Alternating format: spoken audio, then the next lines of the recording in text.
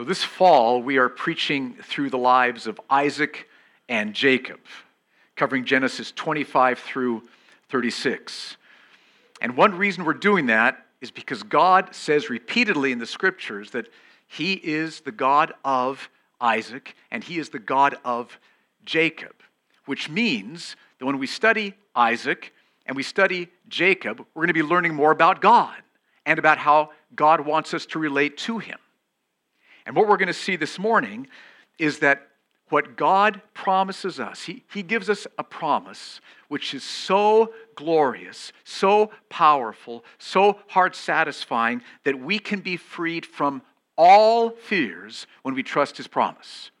He gives us a promise so powerful that when we trust it, fear leaves and we can be freed from all fear. That's what we're going to learn from Genesis 26 this morning. But before we go there, let me give you an overview of the whole book just so that we have the big picture in mind. Genesis 1 and 2, God creates out of nothing. He creates this massive universe and this beautiful world that we're living in, and Adam and Eve. That's Genesis 1 and 2. And then in Genesis 3, tragically, Adam and Eve do what we've all done. And that is they are tempted by the serpent, Satan, and decide that they want to live their way instead of God's way. And because of that, sin covers the earth, fills the earth. God's curse is over the earth, the whole earth and all the people in it, because we've all done the same thing. We're under God's curse, facing God's judgment. But also in Genesis chapter 3:15, if you haven't read it, read Genesis chapter 3:15, 3 promises that God gives to us. First, He promises that He will put enmity, a division, a separation between the serpent and between Eve, which means God, because of what Jesus was going to do thousands of years in the future, God will bring His power upon Eve in great mercy and change her heart and set her free from sin. And that's a description of what God also does for Adam and for everyone who puts their trust in Jesus Christ, trusts God and trusts His Messiah. So God's going to save people.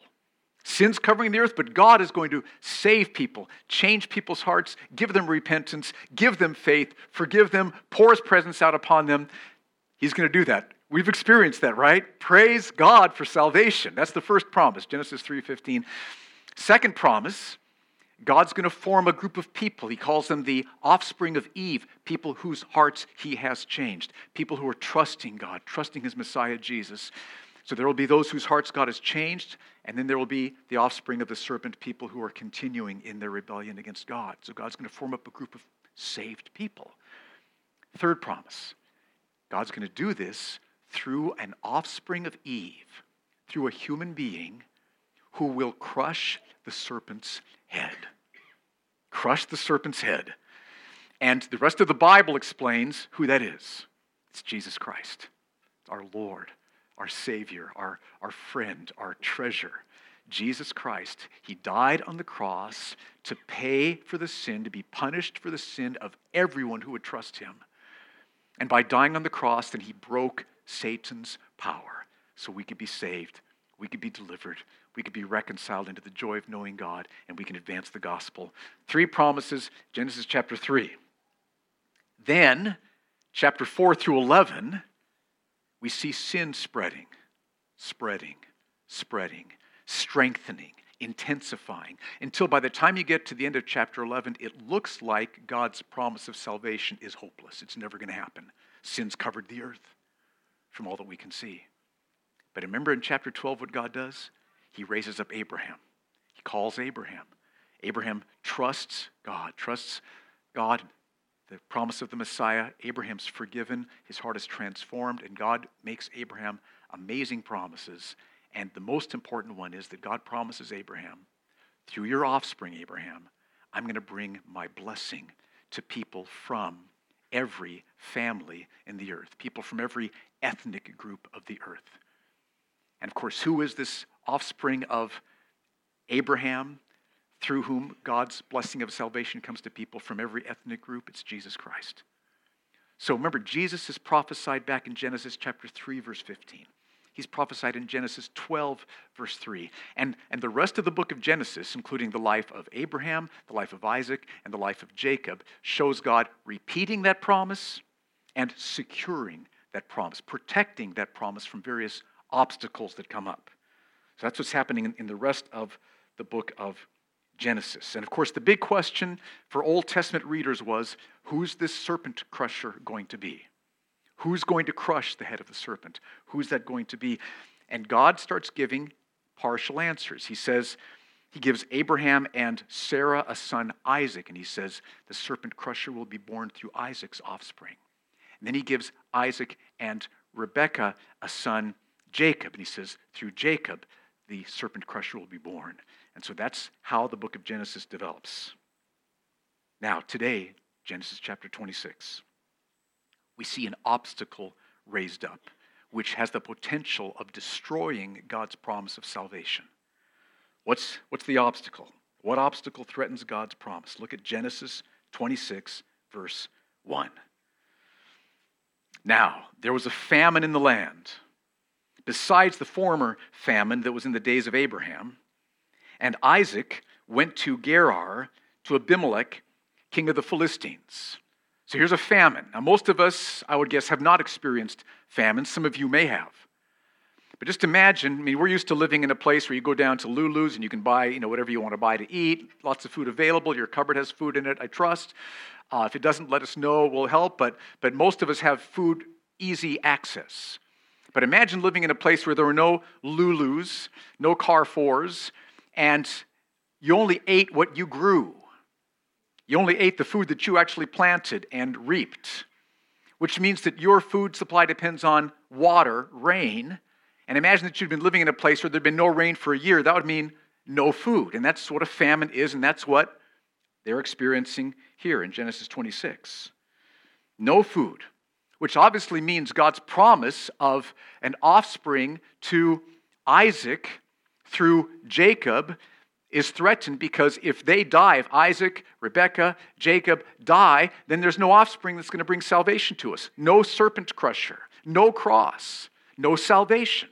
So here's another obstacle. And we've seen in previous chapters, God's like a relentless steamroller, crushing every obstacle that might be thrown up against his promises of salvation, and he's going to overcome this obstacle as well. So how does he do that? What does God say to Isaac? Look at verses 2 through 6. Now in the past, when Abraham faced a famine, God led him to Egypt. That's not what God does this time. Look at verse 2. And the Lord appeared to him and appeared to Isaac and said, do not go down to Egypt. Dwell in the land of which I shall tell you. Sojourn in this land, and I will be with you and will bless you.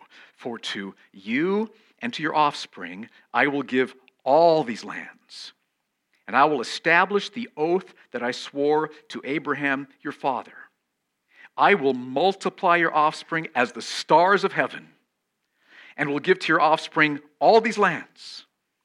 And in your offspring all the nations of the earth shall be blessed, because Abraham obeyed my voice and kept my charge, my commandments, my statutes, and my laws. So Isaac settled in Gerar. Now notice, God tells Isaac, don't go to Egypt. Settle in the land I'm going to show you, which ends up being Gerar. And that's located here on the map. Let's see. See that where the word Negev is down at the bottom? Up to the left, there's Gerar. They'd been living down at the bottom in Bir Lahai Roi, so traveled up to Gerar. Other direction from Egypt, that's where they settled in Gerar. And Gerar is not experiencing a famine. Gerar is having rainfall. So their need for food is supplied. God overcomes the obstacle of the famine. Isaac and his family are taken care of. The promise of salvation continues. But that's not all.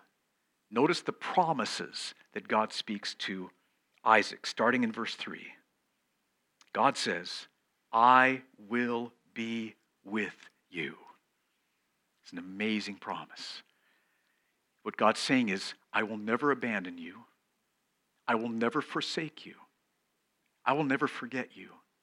I will be with you. And How can God promise that to a sinful man like Isaac? It's because of what the Messiah would do thousands of years in the future. I mentioned this last week, but remember, Jesus' death on the cross pays for the sins of all who trust him after his death. That's us. But it also pays for the sins of all those who will trust God and the promise of his Messiah in the Old Testament. And that's why God could promise to Isaac, I will be with you. My presence and my promises will always be for you. Second promise, I will bless you. Now, what comes to your mind when you think of God blessing people? Too many of us immediately think that that must mean physical health or financial wealth. And God can bless in that way. It can mean that. But it doesn't always mean that. It's so important that we understand this.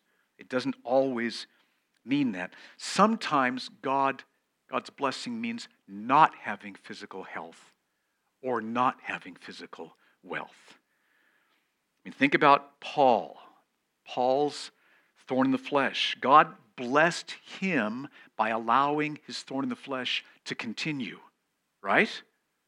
That was a blessing. Okay, church, right? Yes. I know this is sobering, but we got to be real here with what the Bible teaches. We can't play games. Suffering is hard.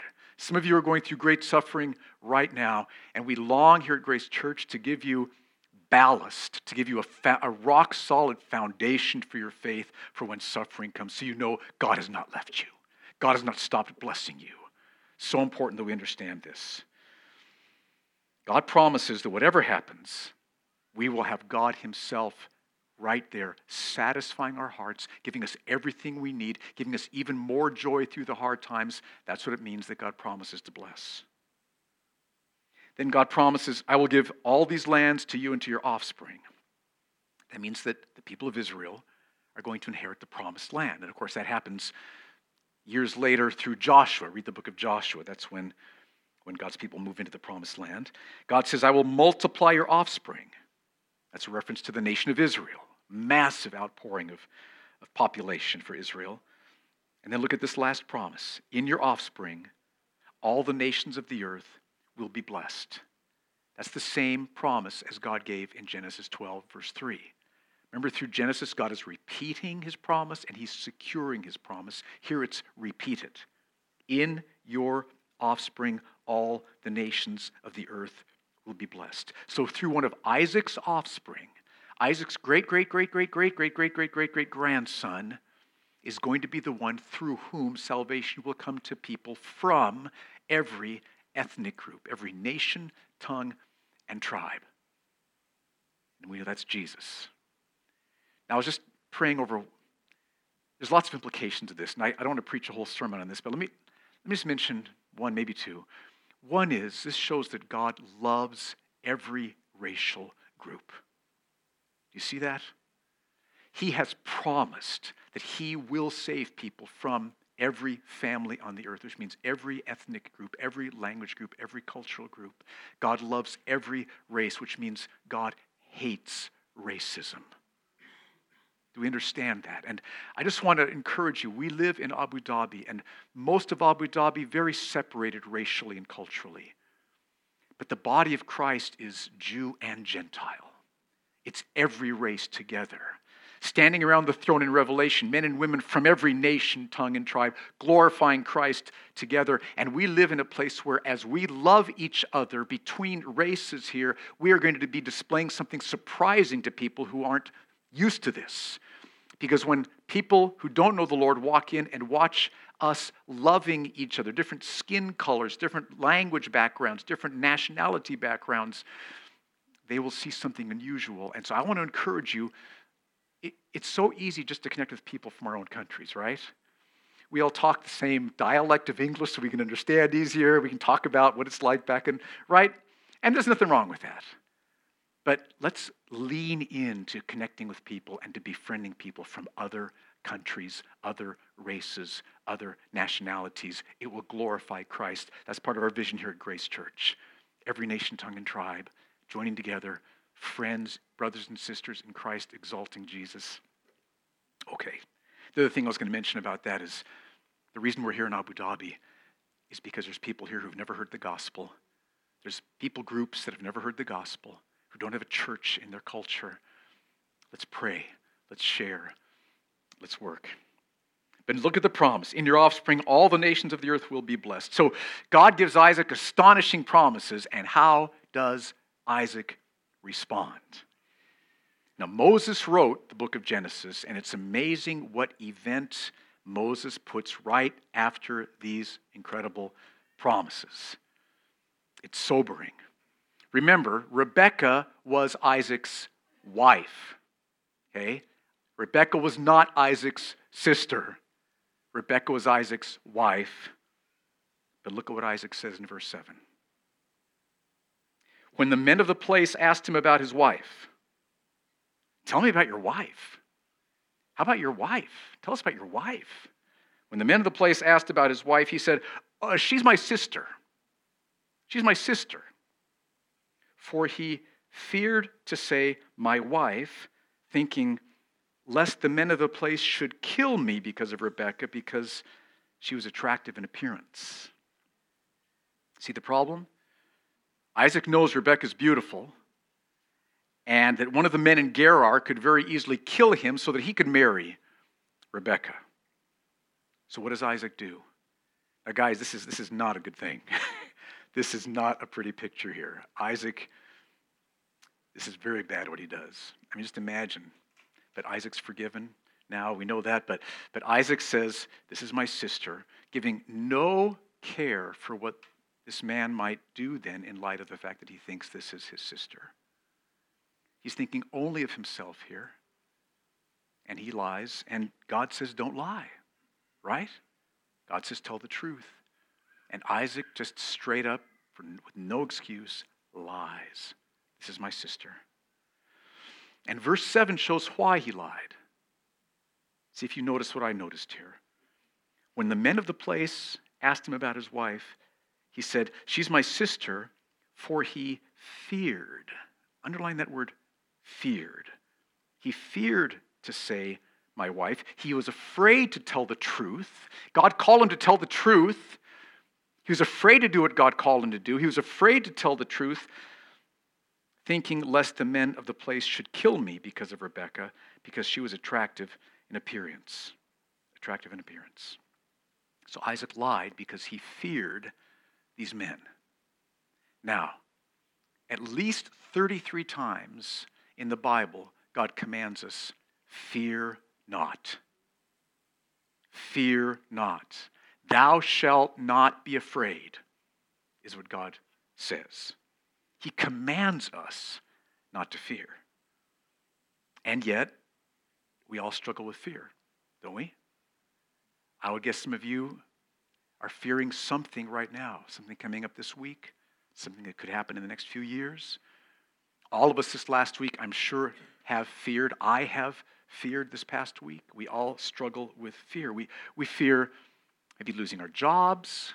We fear not having dinner work out the way we were hoping it would. We fear getting sick. We fear missing the flight on our vacation. We fear looking foolish in front of people. We fear losing a friend. We fear health problems. We fear problems developing in our marriage or with our children. Just the list just goes on, right? Lots of things that we fear. And yet, God says, fear not. Fear not. Do not be afraid, is what God says. Now, why? What's wrong with fear? And we can see what's wrong with fear by asking this question. Why shouldn't Isaac be afraid? Why shouldn't he be afraid? It's because of the first promise God spoke to him in verse 3. Read it again. Verse 3. God says, sojourn in this land, and I will be with you. That's why Isaac shouldn't be afraid. Because God promises to be with him. God promises, I will be with you. I will always be with you. I will never abandon you. I will never forsake you. I will never leave you. I will never forget you. I will always be with you. If Isaac really believed this, then he wouldn't be afraid. Now, we can see that because of what we read 17 verses later. Look at verse 24.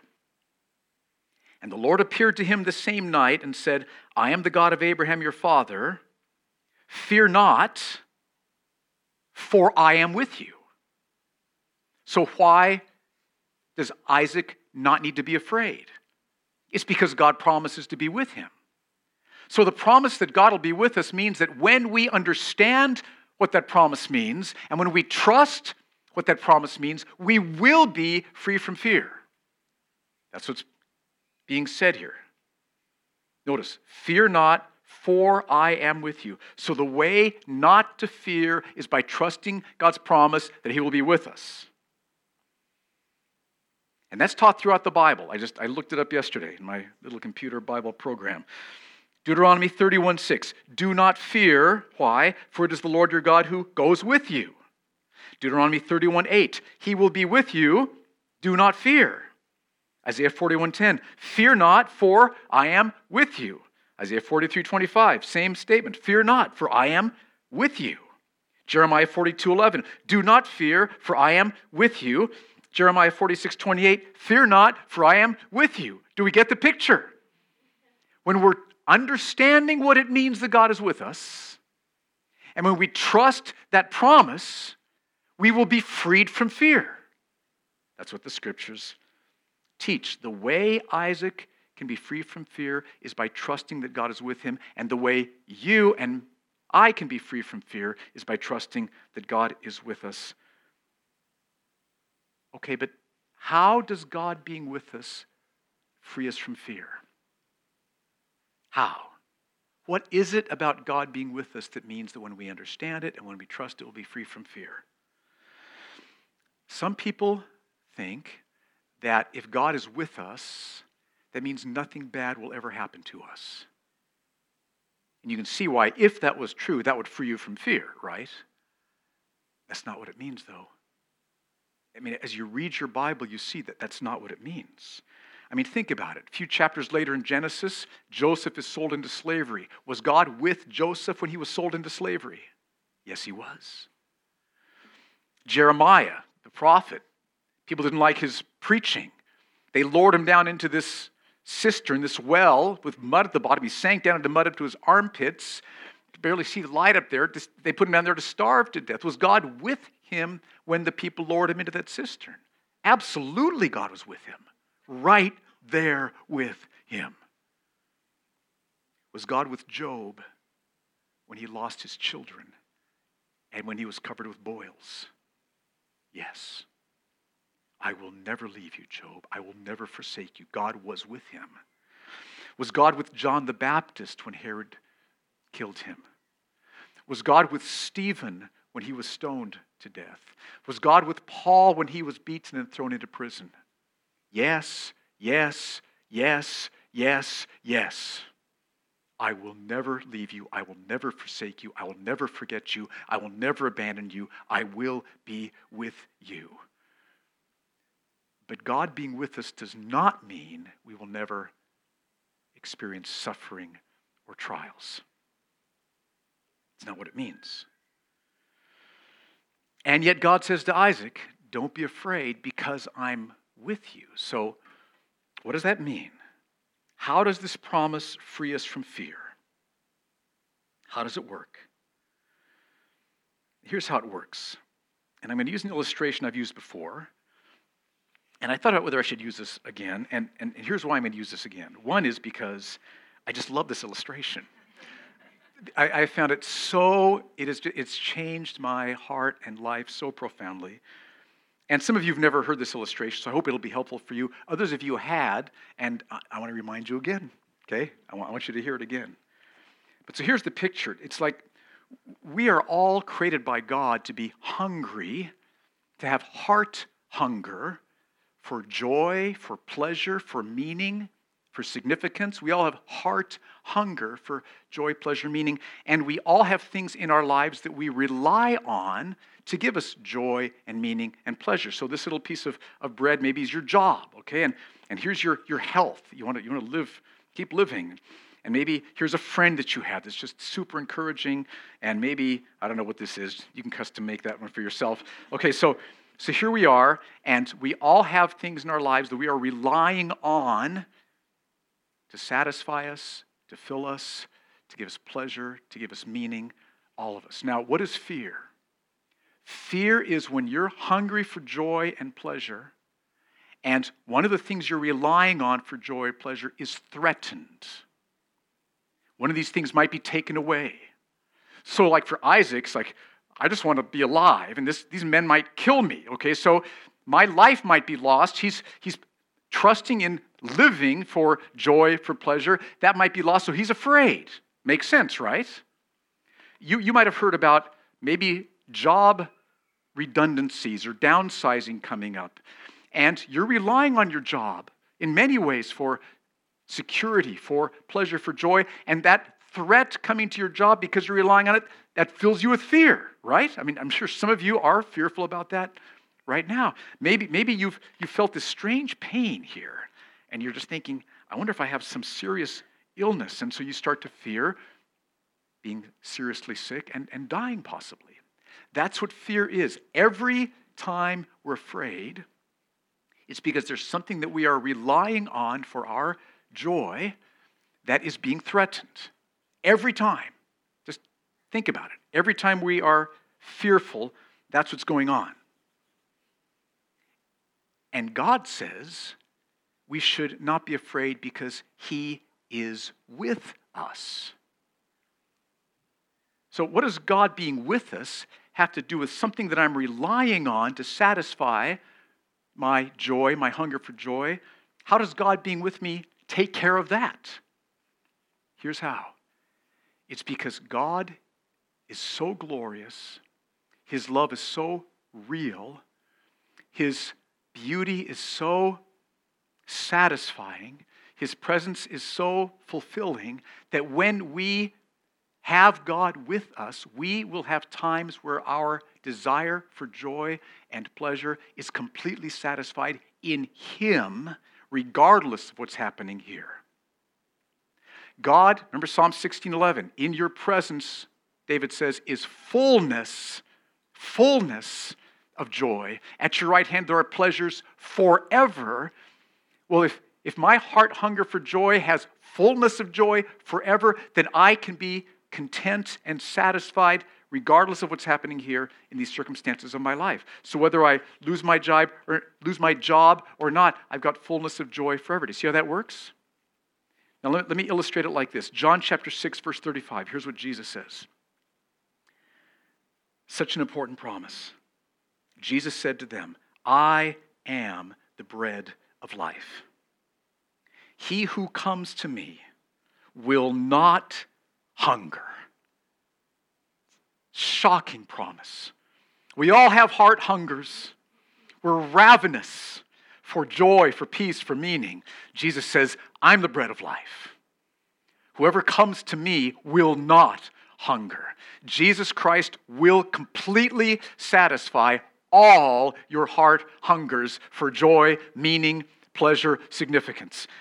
He who comes to me will not hunger, and he who believes in me will never thirst.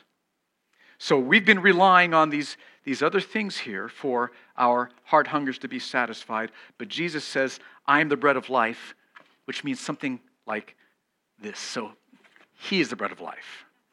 Okay? For those of you in the back, this is a big old stack of bread, all right? He says, I'm the bread of life. And what He means by that is that when we come to Him, He is ours because He died to pay for our sins. He is ours because we're trusting Him to forgive us, to change us, and to satisfy us. That means we have Him now as our all-satisfying joy. We can know God through the person of Jesus.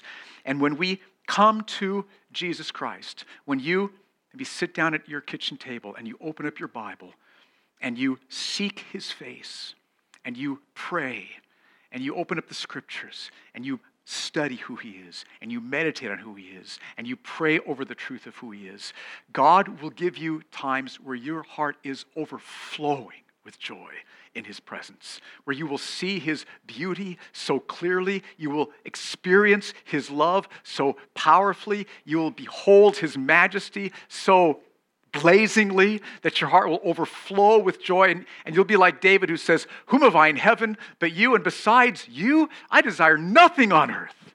I am full. I have all I need in you. All my hungers for joy and peace and meaning or pleasure are found in beholding you. I am the bread of life," Jesus says. "He who comes to me will not hunger. He who believes in me will never thirst." John chapter 6, verse 35.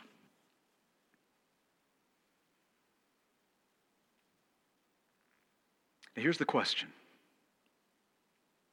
If you're hungry for joy and peace and meaning, and you have all of this before you, okay, so you're hungry and you have all this before you, how much are you going to fear losing some of these?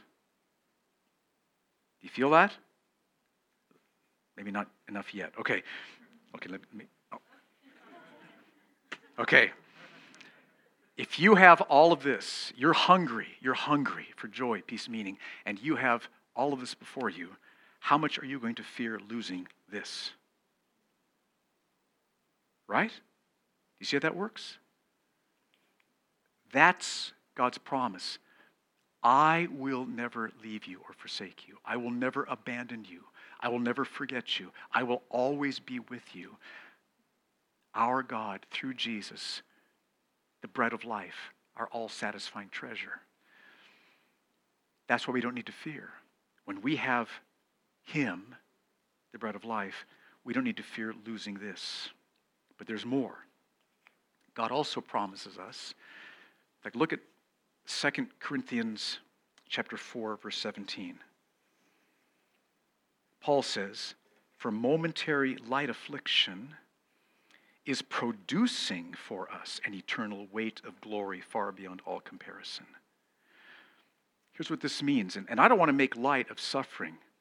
I mean, some of you might be very sick, maybe with life-threatening diseases, and that's heartbreaking. That's a battle, and our hearts go out to you.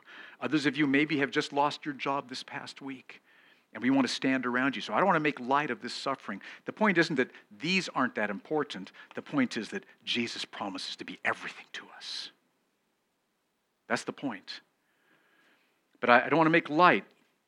Believers weep with suffering. You may have a friend who's been close to you, who's been such an encouragement to you, and they may end up going back to their home country, and you will sorrow, and that'll be right that you sorrow. But see, here's what God promises, 2 Corinthians 4:17. Let's read it again. "Momentary light affliction is producing for us an eternal weight of glory far beyond all comparison."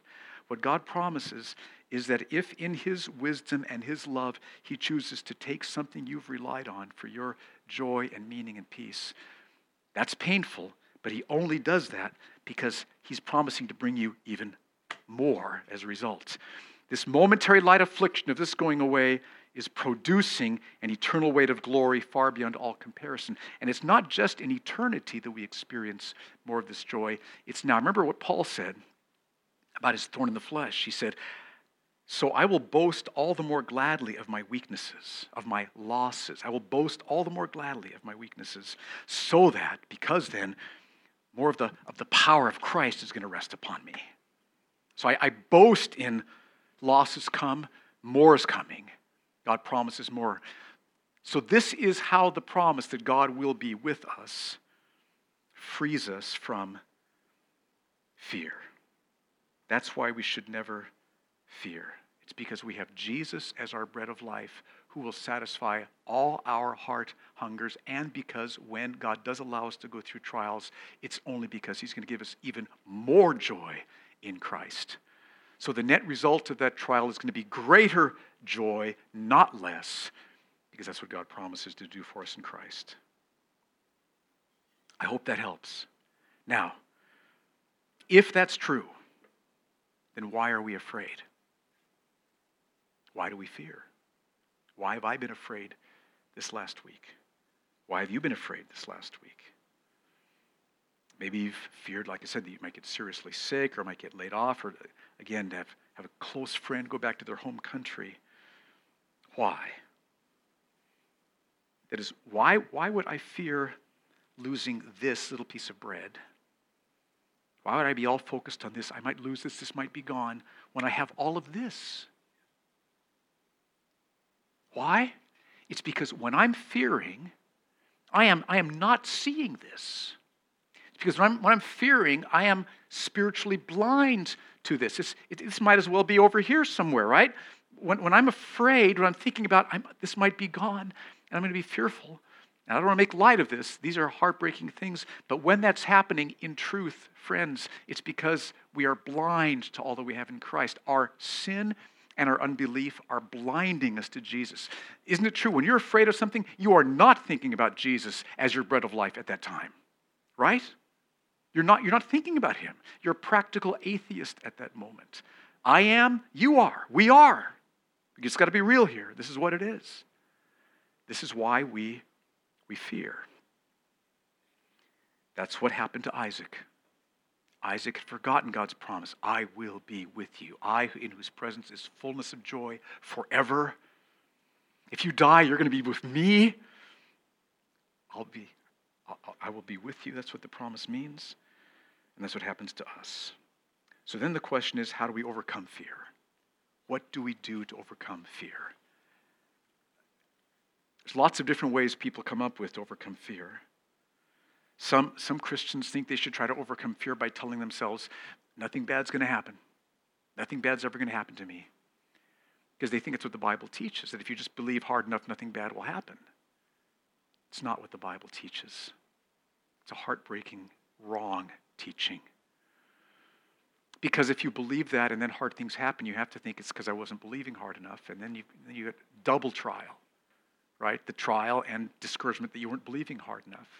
Faith is important. We can pray for God to remove trials, and often he will, but not always.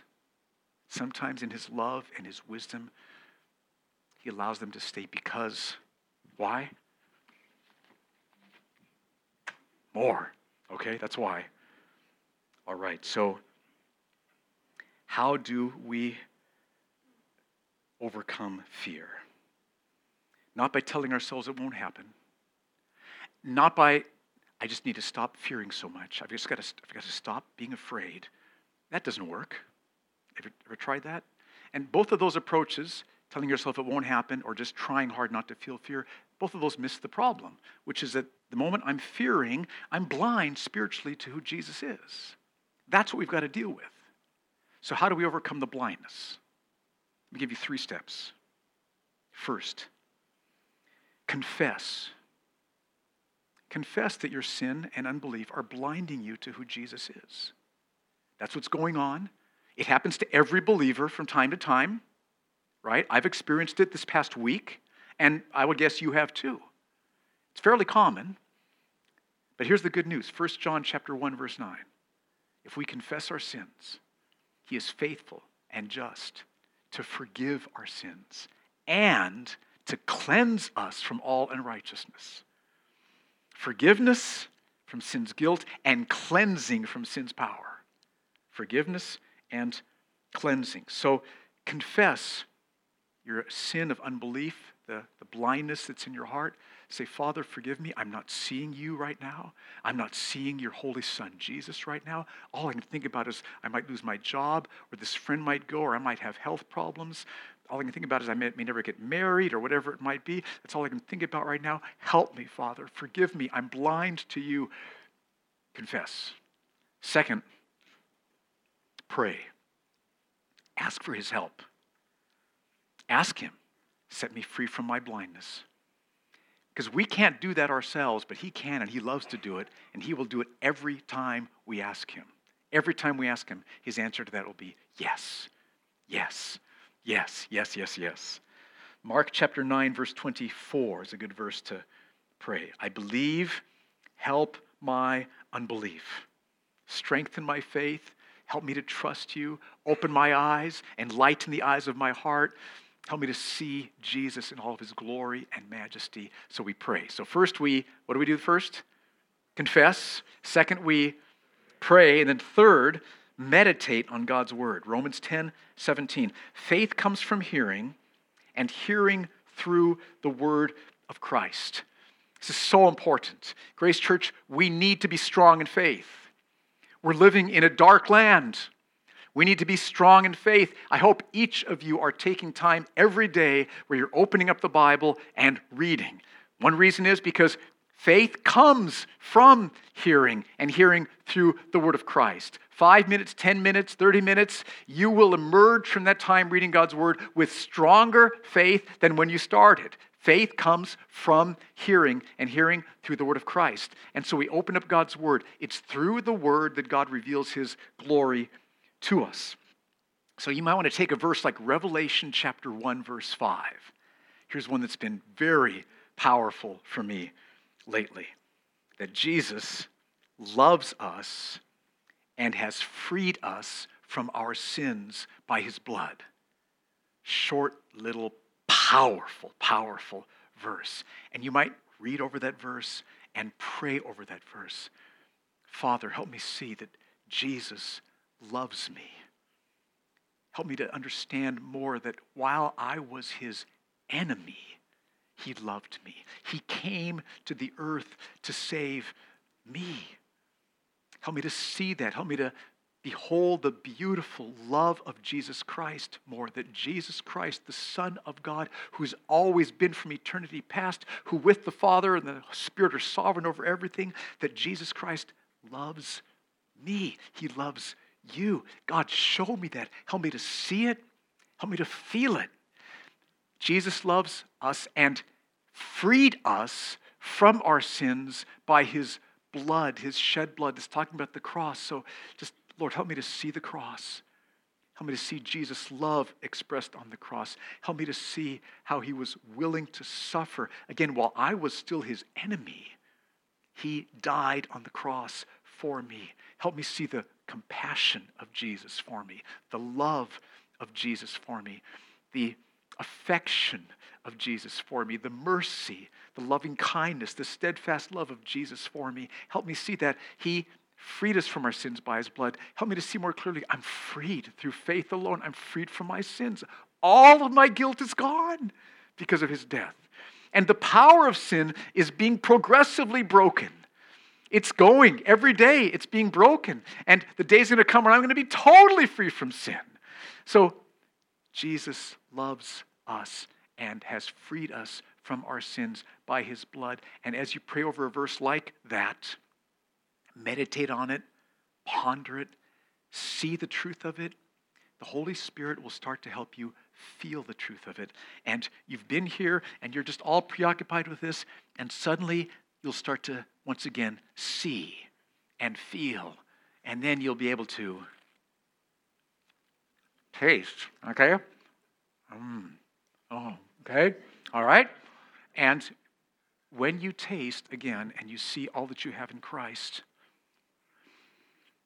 you won't fear.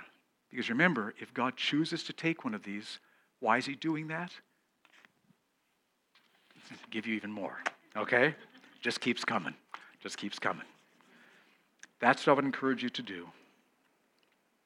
Confess, pray, and meditate. Press in. Seek his face. God, show me your glory. Show me your glory. Don't settle for just a life in neutral where you're believing the right things, you're trying to do the right things, but your heart is just flatline. Don't let that happen. Press in. Press in. God has more. We don't live on the basis of our feelings, but we don't ever settle for no feelings. We're either experiencing or we're pressing in. Okay, keep pressing in. Now, one last question. That's how Isaac should overcome his fear. That's how we can overcome our fear. But to encourage us with this, Moses gives us a beautiful display now of God's love and mercy in verses 8 through 11.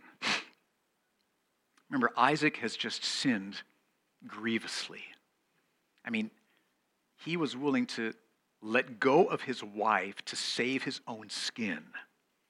This is horrifying on the human level. But he dishonored God. I mean, here he's just totally turning his back on God and his promises. He thinks he has to take care of him. What we see here. Look at verse 8. When he, Isaac, had been there a long time, Abimelech, king of the Philistines, looked out of the window and saw Isaac laughing with Rebekah, his wife. Now, there's ways that a brother and sister might laugh together, and then there's ways that a husband and wife laugh together. And Abimelech saw Isaac and Rebekah laughing together, and he says, that's his wife. That's his wife. So verse 9. So Abimelech called Isaac and said, behold, she's your wife. How then could you say she's my sister? Isaac said to him, because I thought lest I die because of her. Abimelech said, what is this you have done to us? One of the people might easily have lain with your wife, and you would have brought guilt upon us. So Abimelech warned all the people. Imagine, here's the king making this edict throughout all the land. Whoever touches this man or his wife shall surely be put to death. Total protection upon Rebekah and Isaac. Do you see the mercy of God here? Even though Isaac had sinned, lied, God was caring for him. God had compassion for him. God is slow to anger and abounding in steadfast love.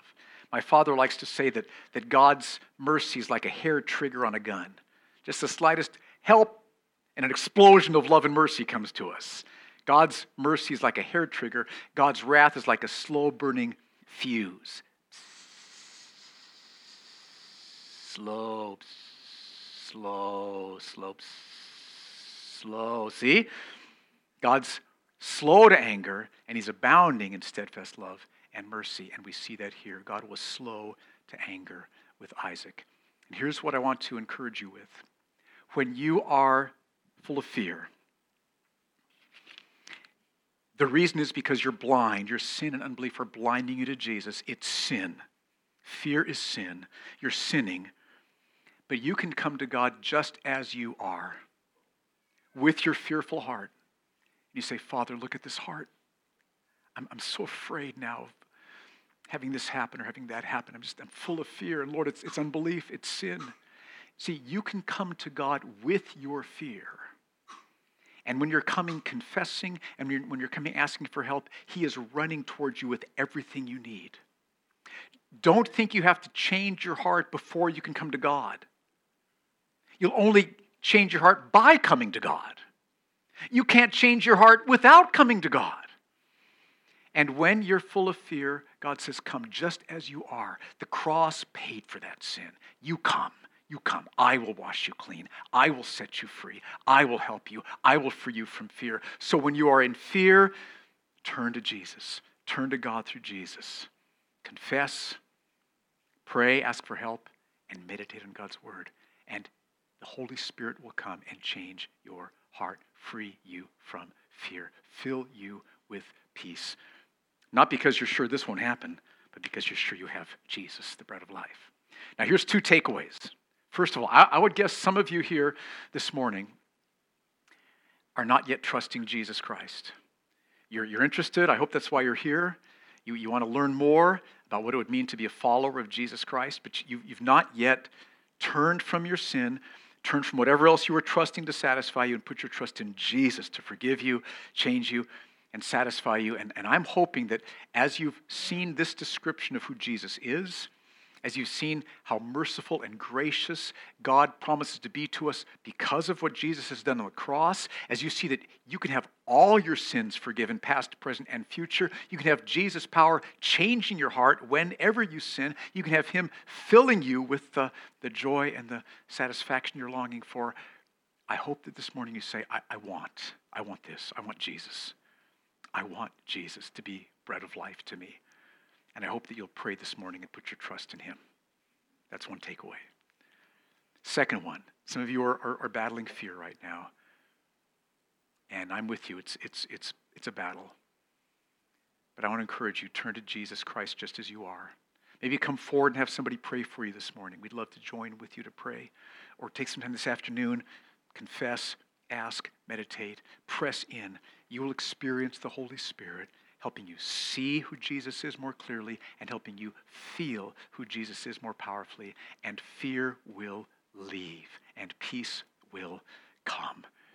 And we all need this. So let's all work on this together. But especially those of you who are battling fear right now, don't dawdle, don't delay, press in now. He'll meet you. Let's pray together.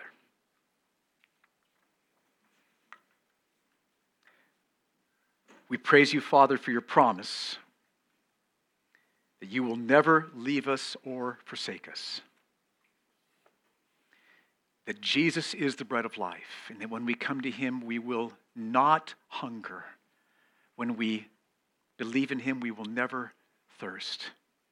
I pray that right now you would save people who've never tasted the bread of life of knowing Jesus. Save people right now, that they would repent of their sins and put their trust in Jesus Christ right now.